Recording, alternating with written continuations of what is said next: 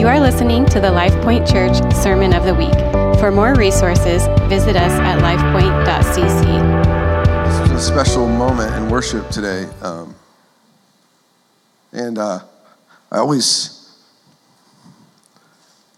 so encouraged by the God's grace for us to gift us those moments, as Drew was saying, that we can sing a song like that we've sang 1,000 times, "How Great Is Our God." And we can sing it corporately, and God is the only one who can speak of his own greatness. But listen, then there's each one of us that can speak of God's greatness that's been shown in our lives individually. And so we can all sing the same song for different reasons. When in reality, we all have the same story, don't we? And we overcome the enemy with the power of his blood and the word of our testimony. And that testimony is that I was lost, but he found me. I was an orphan, and he took me in. I was alone, and he loved me. That I was addicted, and he freed me. Amen? So we can sing this song to beautiful Jesus, this one who looked upon a pitiable people unable to save themselves and said, for love, I will give my life. So that's why we can agree with the words of Jesus that say, those who have been forgiven much, love much. And that's why we worship, because we love this Jesus. We love this one. I hope this morning, if you're visiting with us this morning, I hope you see nothing else except for Jesus today. I hope you don't see a church that's got it all together, has all the bells and whistles, has slick strategies and graphics, but instead you see Jesus this morning. He is the one that we're lifting high. He is the one who is worthy of our worship, of our attention, of our glory, of his glory. Amen. It's only Jesus. So I hope this morning that you will see Jesus today.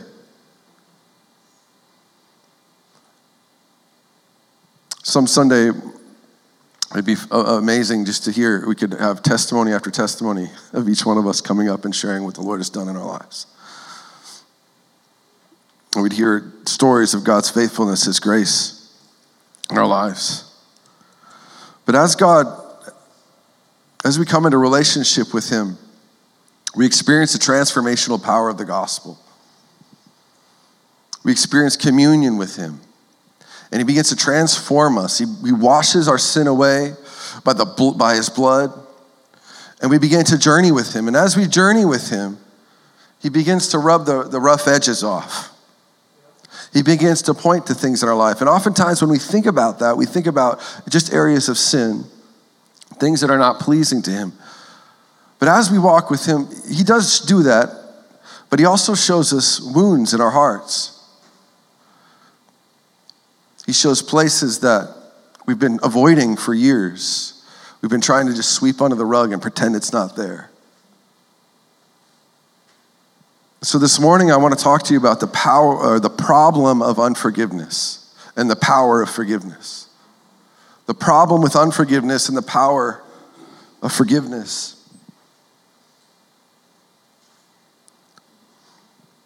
We've all experienced pain. We've all experienced wounds. I come to you this morning not as one who is unempathetic to the wounds that you faced in your life. I've experienced betrayal. I experienced a mother who took her own life when I was a young man. I've had friends turn their back on me, stab me in the back. I've had people say things about me that weren't true behind my back. I've been looked over. I've been passed over.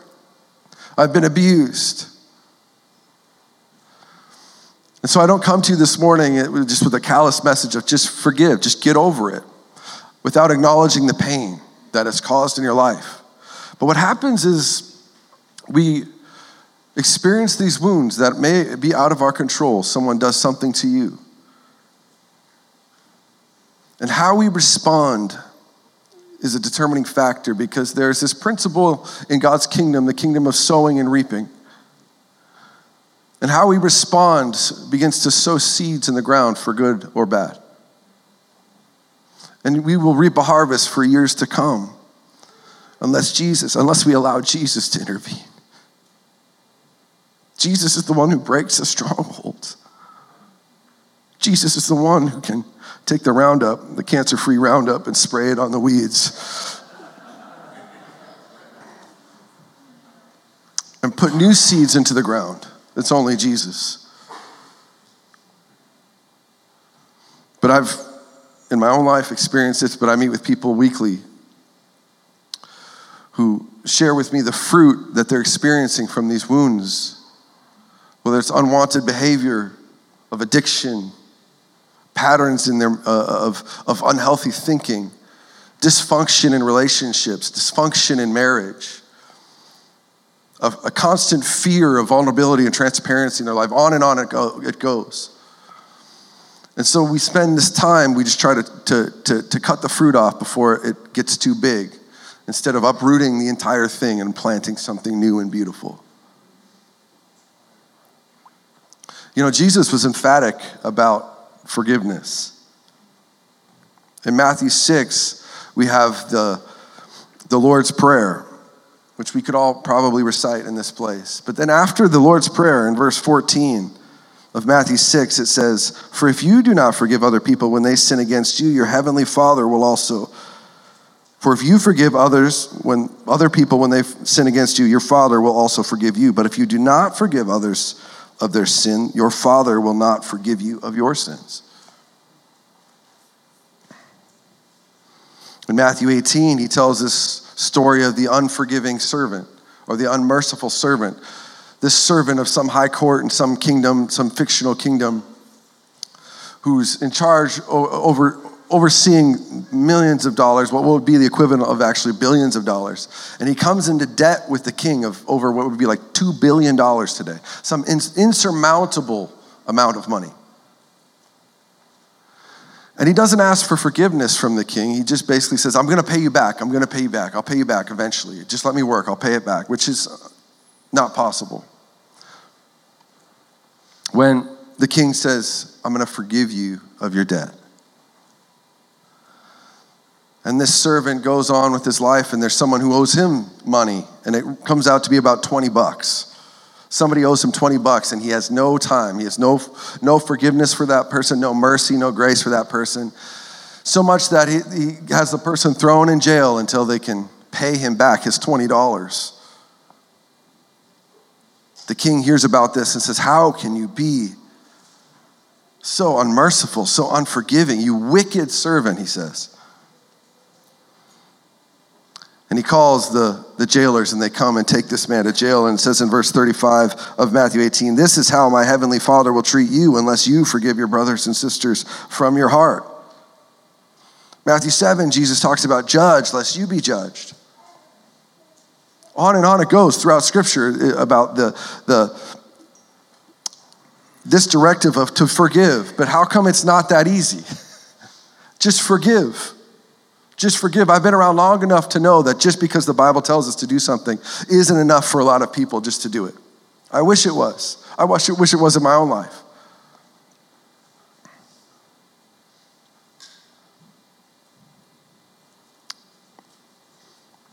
For some wounds, maybe the more surface level wounds, it is as easy as just forgiving. And as the Lord heals wounds in your heart, you actually live a lifestyle of forgiveness. But for some of us, we walk around so wounded. It's like this cascade, this waterfall. We can't, it's overwhelming. But the Lord wants us to begin to heal. He wants to begin to heal those wounds in our heart. We need to face the pain, and we need to grieve the loss of relationship, the loss of whatever happened, the events that occurred. We need to experience the comfort of when people come alongside of us. We need to have perspective from heaven on the situations. But there is no such thing as forgive and forget. It's a shallow form of forgiveness just to say, just forget, just get over it. And that's what a lot of people in their minds, or I've been told, and so we just bottle it up like a good Midwesterner, right? Just bottle it up, just shove it down there so deep, just get it down there. And then the only emotion that ever comes out is anger. Just angry all the time. There's no such thing as forgive and forget, and this is not the nature of the gospel.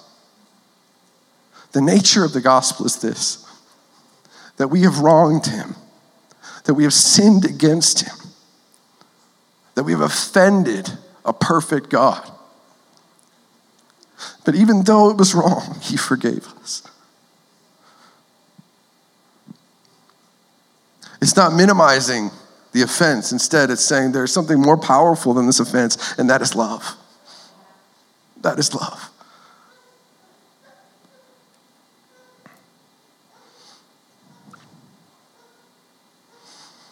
Jesus hates unforgiveness in the same way he hates sin.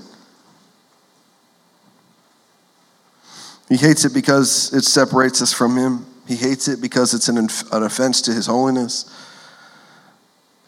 But in the same way he hates sin, he hates it because of what it does to us.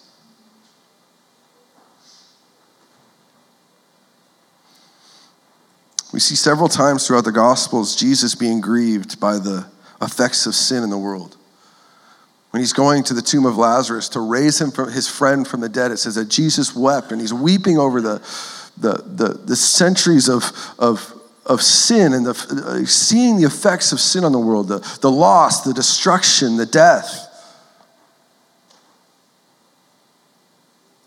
After he rides the donkey in the triumphal processional, it says again, he weeps over the city. He weeps over the people. Again, because he sees the effects of sin and he knows what needs to be done about it. He hates our sin. I hate cancer. I hate it. I hate cancer. I've seen enough people die of cancer. The slow decay of a life, the destruction that comes from the inside out. I hate cancer. I've seen what it does to families. I've seen what it does to friends and people.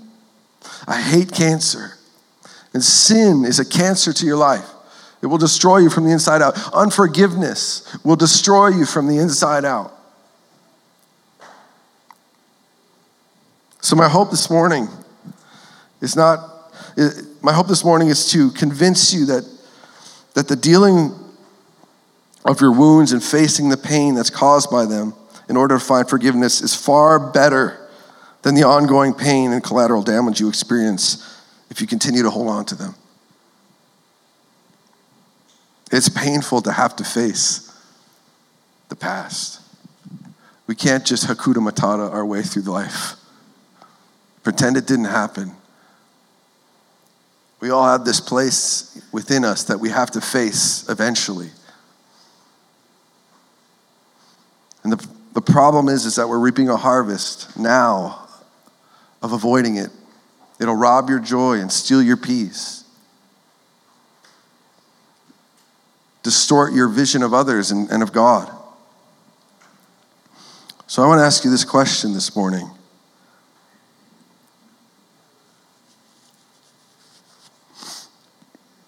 Do you want to be like Jesus?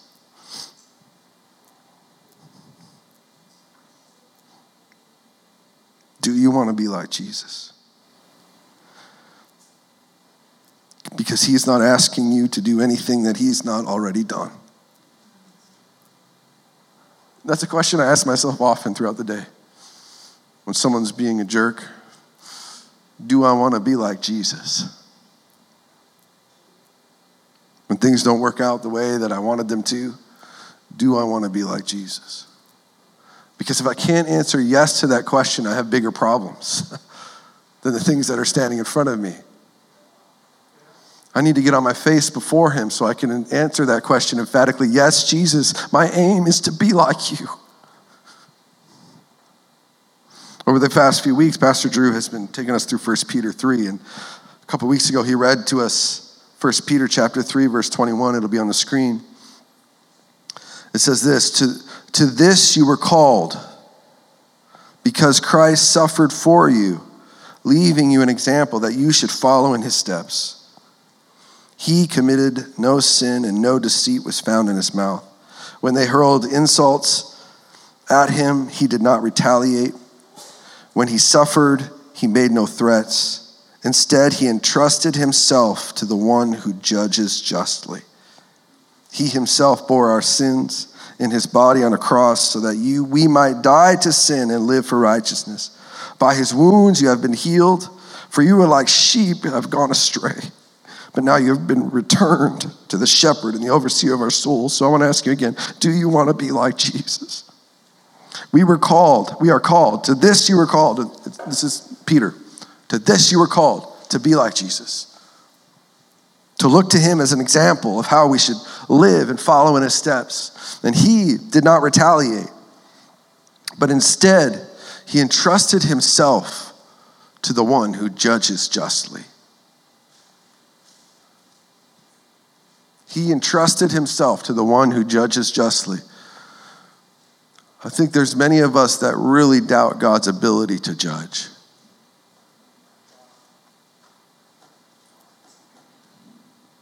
Maybe he's not who he says he is.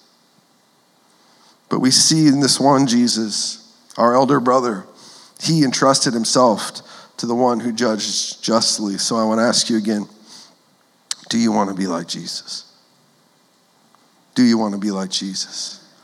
If the answer is yes, then we need to ask him, Lord, search me and know me, see if there's any wicked way in me and lead me in the way of the everlasting. Lord, if there's wounds in my heart, if there's places that are not pleasing to you, if there's unforgiveness, bitterness, resentment, Lord, I want to know, I want to see it. It's affecting my life, whether I like it, want it to or not. It's having a profound effect on the way that I view you, on the way that I view people, on the way that I view myself. So Lord, show me. Lord, and I pray this morning you would show us now. In Jesus' name. Everything that needs to be accomplished won't be accomplished through a message this morning. But instead, I pray, Lord, that there will be a grace that is poured out on my friends this morning to face the things with your help that needs to be faced so that healing can come. You are not just the healer of our bodies, but you are the healer of our minds, the healer of our hearts. It's you, Jesus. It's you.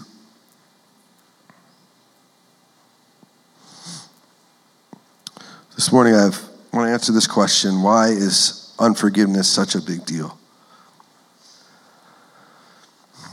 And I just want you to, as I'm sharing, there's 4 things.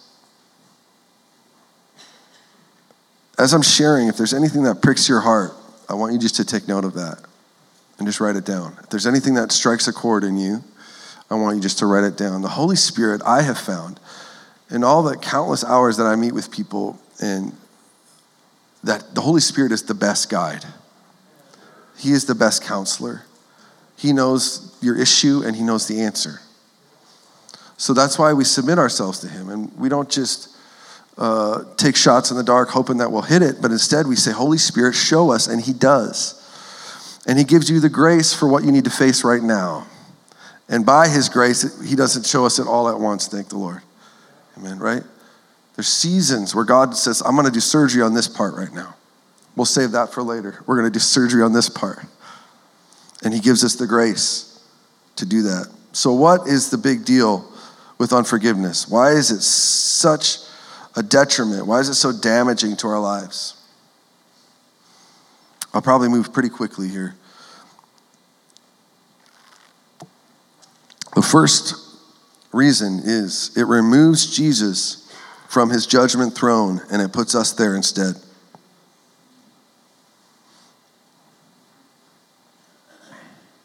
We as believers, we put Jesus at the center. He sits on the throne of our heart. And so we give him access to all areas.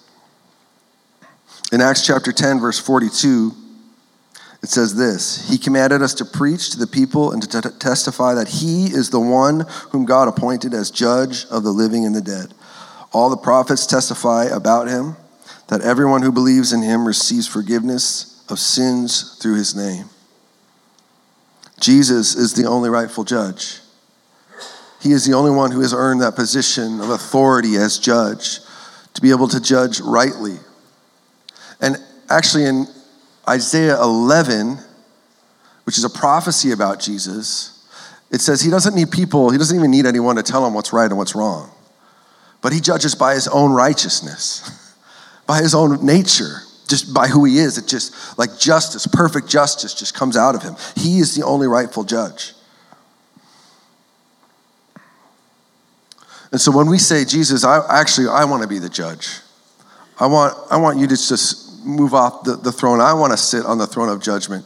All of a sudden, we start making determinations about people's identity that he has not made.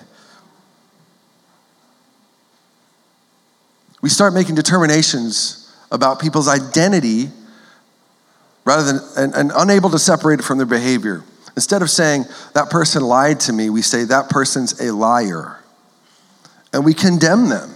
In our hearts, we condemn them. And this is what Jesus is talking about in Matthew 7 about judging. It's condemnation. It's not that someone wronged me, but they are someone who, they are a wrongdoer. It's a statement about their identity that Jesus has not made.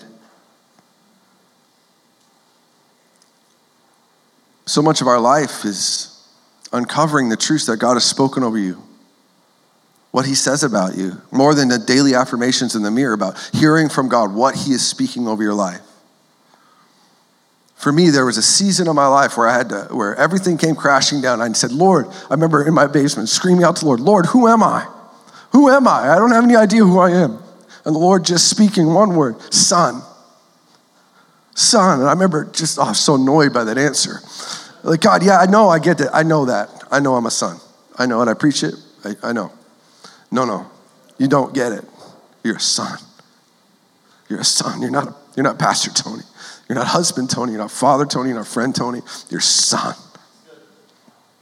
And it's in those moments where God speaks and reveals to us the identity that's been spoken of our life before we were conceived in our mother's womb. He had written it about us, that it's this moment of freedom. And so who am I to speak things against people that God has not said, that God has not spoken?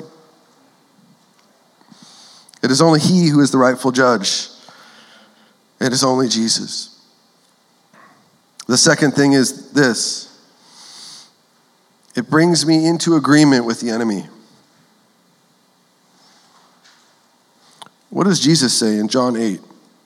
And you shall know the truth, and the truth will set you free. So if the truth sets us free, then what do lies do? They keep us in bondage. They keep us prisoners. And it's what we live our lives based on what we believe is true. Like we might in our minds say, this is what I believe in true, but it is true. But in your life, you will live out what you actually believe is true. And so we come into agreement with the enemy about maybe what he's speaking about you. You're not worthy of love. You are the problem. And this is what the enemy loves to do. He's the snake. And so what he likes to do is he comes up and he bites you. He does something to you. And then he accuses man to God and God to man. He says, God, how could God let this happen? Then he goes to God, God, look at how they reacted. This is the lies of the enemy, the deception of the enemy. So we come into agreement with the enemy over things that are spoken over our lives, things spoken to us about God. That he's not trustworthy. He's hiding something from you. He's keeping something from you. He's abandoned you. He's rejected you. And we believe those lies. We come into agreement with what the enemy's saying. And I don't know about you, but that is a place that I want to be so far from. Any place of agreement with the enemy. I want to come into alignment with the truth, because what happens? Jesus is the truth. What happens when we come into alignment with the truth? It sets us free. He sets us free. And so we say, Jesus, I want to be aligned with your truth. During worship, the Lord spoke to me a word for someone. He said, you are not your father's sin. You are not your father's sin.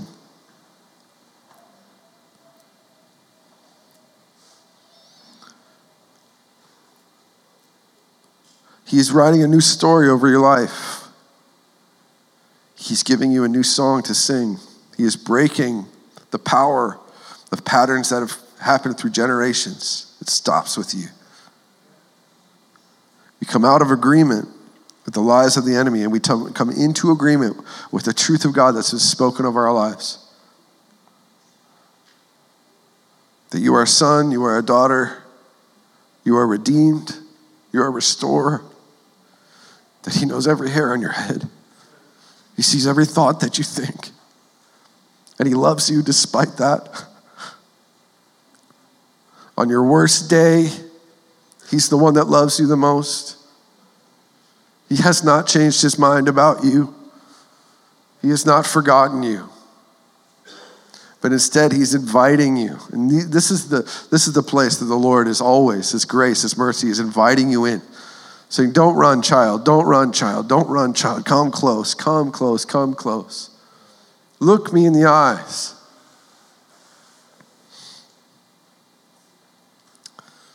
Third thing is this. Unforgiveness destroys my faith. Luke 6, verse 43 and verse 45 says, no good tree bears bad fruit, nor does a bad tree bear good fruit. Each tree is recognized by its own fruit. People do not pick figs from thorn bushes or grapes from briars. A good man brings good things out of the good stored up in his heart. An evil man brings evil things out of the evil stored up in his heart. For the mouth speaks what the heart is full of. Some say this is a reference to Matthew chapter 6, when Jesus is talking about going into the secret place, the quiet place of prayer. And this is where one of the places where faith is built. One is among community, but another is in that deep fellowship that comes with one-on-one relationship with the Lord. Faith is the reality of Jesus. When Jesus becomes real in your life, more real than the situations and circumstances that you face, he becomes real. And it's in that secret place the Lord begins to reveal the secrets of his kingdom and the secrets about what he thinks about you, not like this extra revelation or extra truth, but he begins to reveal the secrets of who you are. And your faith is cultivated and built. But many scholars think that in Matthew chapter 6, when he says go into your room, he's not talking about your bedroom, he's talking about the storeroom. He's talking about this place where you actually keep your most prized possessions.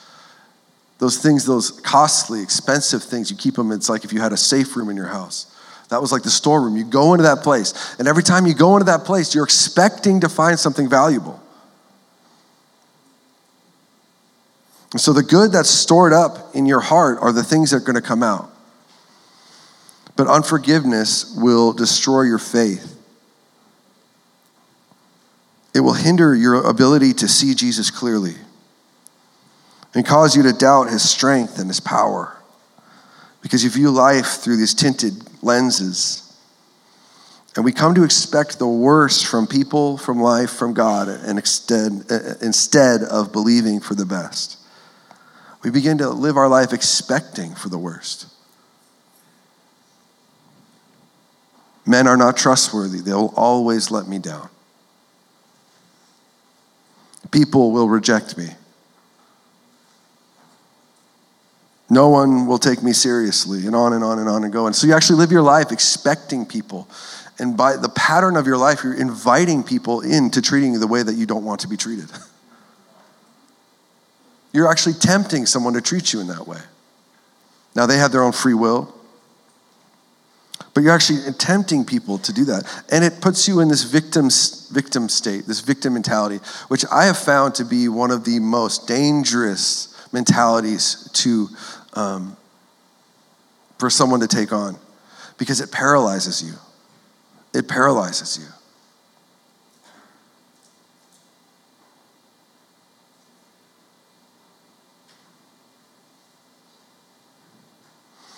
It also justifies our responses. When I'm talking with my kids, it happens literally every day. They're screaming at each other, or something happens, and I'll say, okay, what happens?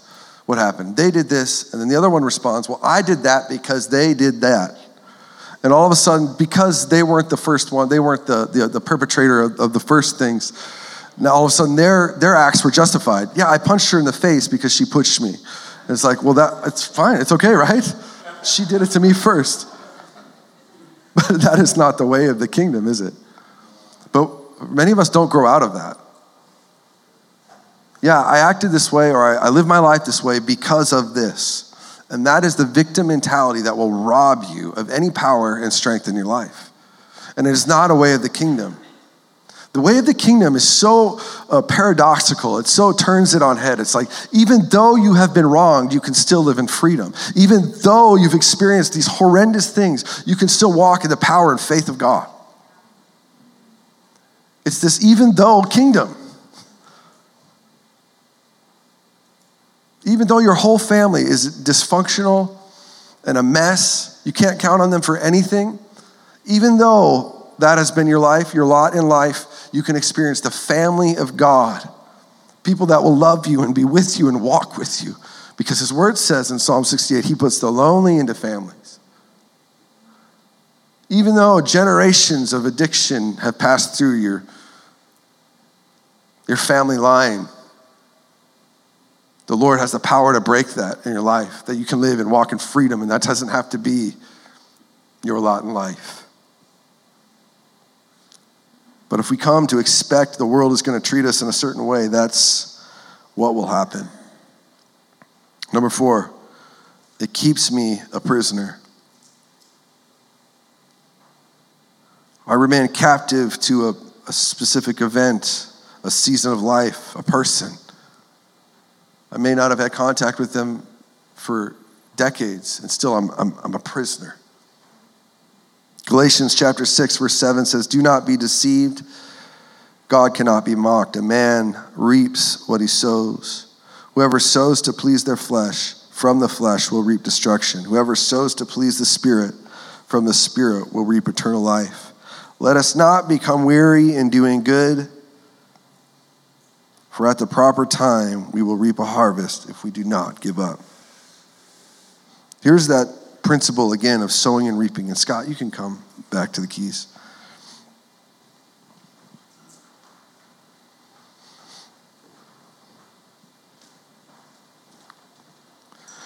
If we remain in that prison, we remain tethered to those events, much of the decisions that we make in life will be based off of those things. And we make promises to ourselves to protect ourselves. And they might even seem good. For me, it would have been like, maybe my mom was an alcoholic. So, my mom was an alcoholic. I am never going to drink a day in my life. And that might seem like a good thing. But it's not motivated by love. Is it? It's motivated out of reaction, out of a response of someone else's addiction. I'm still tethered to that event. You might make an intervow. For me, I had my heart broken in high school. And I remember thinking these thoughts. And most of the time, these things happen and we don't make these promises to ourselves consciously. But I remember, I will never let a woman hurt me like that again. And so many of the decisions now are seen through this lens of, I'm not ever going to let that out. These promises that we've made to ourselves, these seeds that have now we've sown into the ground, and they're going to begin to reap a harvest. And any seed that is sown, even if it seems good, if it's sown from the flesh or in agreement with the enemy, it will reap destruction. But we want to be people of the Spirit who sow seed in the Spirit, that live our lives clean. When we pastored in Iowa City, our pastor, he would say, he talked to me a lot about living clean. Living clean. And this is a man that I'd seen people, not be great to. He experienced betrayal and people think things that are not true, all these different things. He said, I want to live clean before the Lord. How we respond when these things happen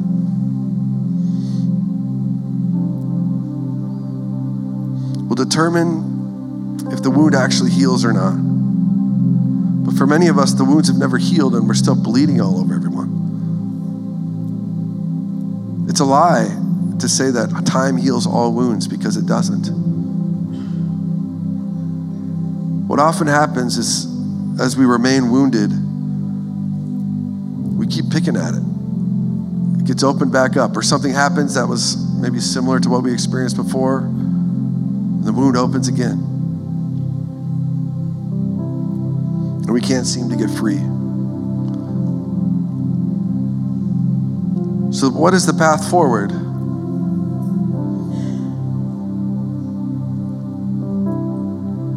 Well, it starts in an unlikely place. But it starts with the beautiful gift of repentance. Doesn't it sound weird that it would start in a place of repentance? Wait a second, I was the one that was wronged. I was the one that was hurt. I was the one that was wounded. Why would I repent?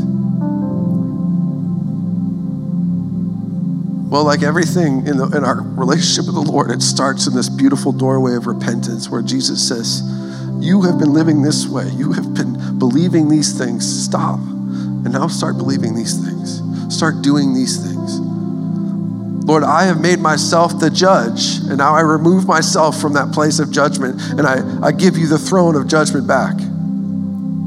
Lord, I have believed a lie. I've come into agreement with a lie, and so Lord, I want to come into agreement with your truth. Lord, I've expected the worst from everyone, and I want to break that off my life. I want you to uproot that in my life, so I can start seeing the gold in people again.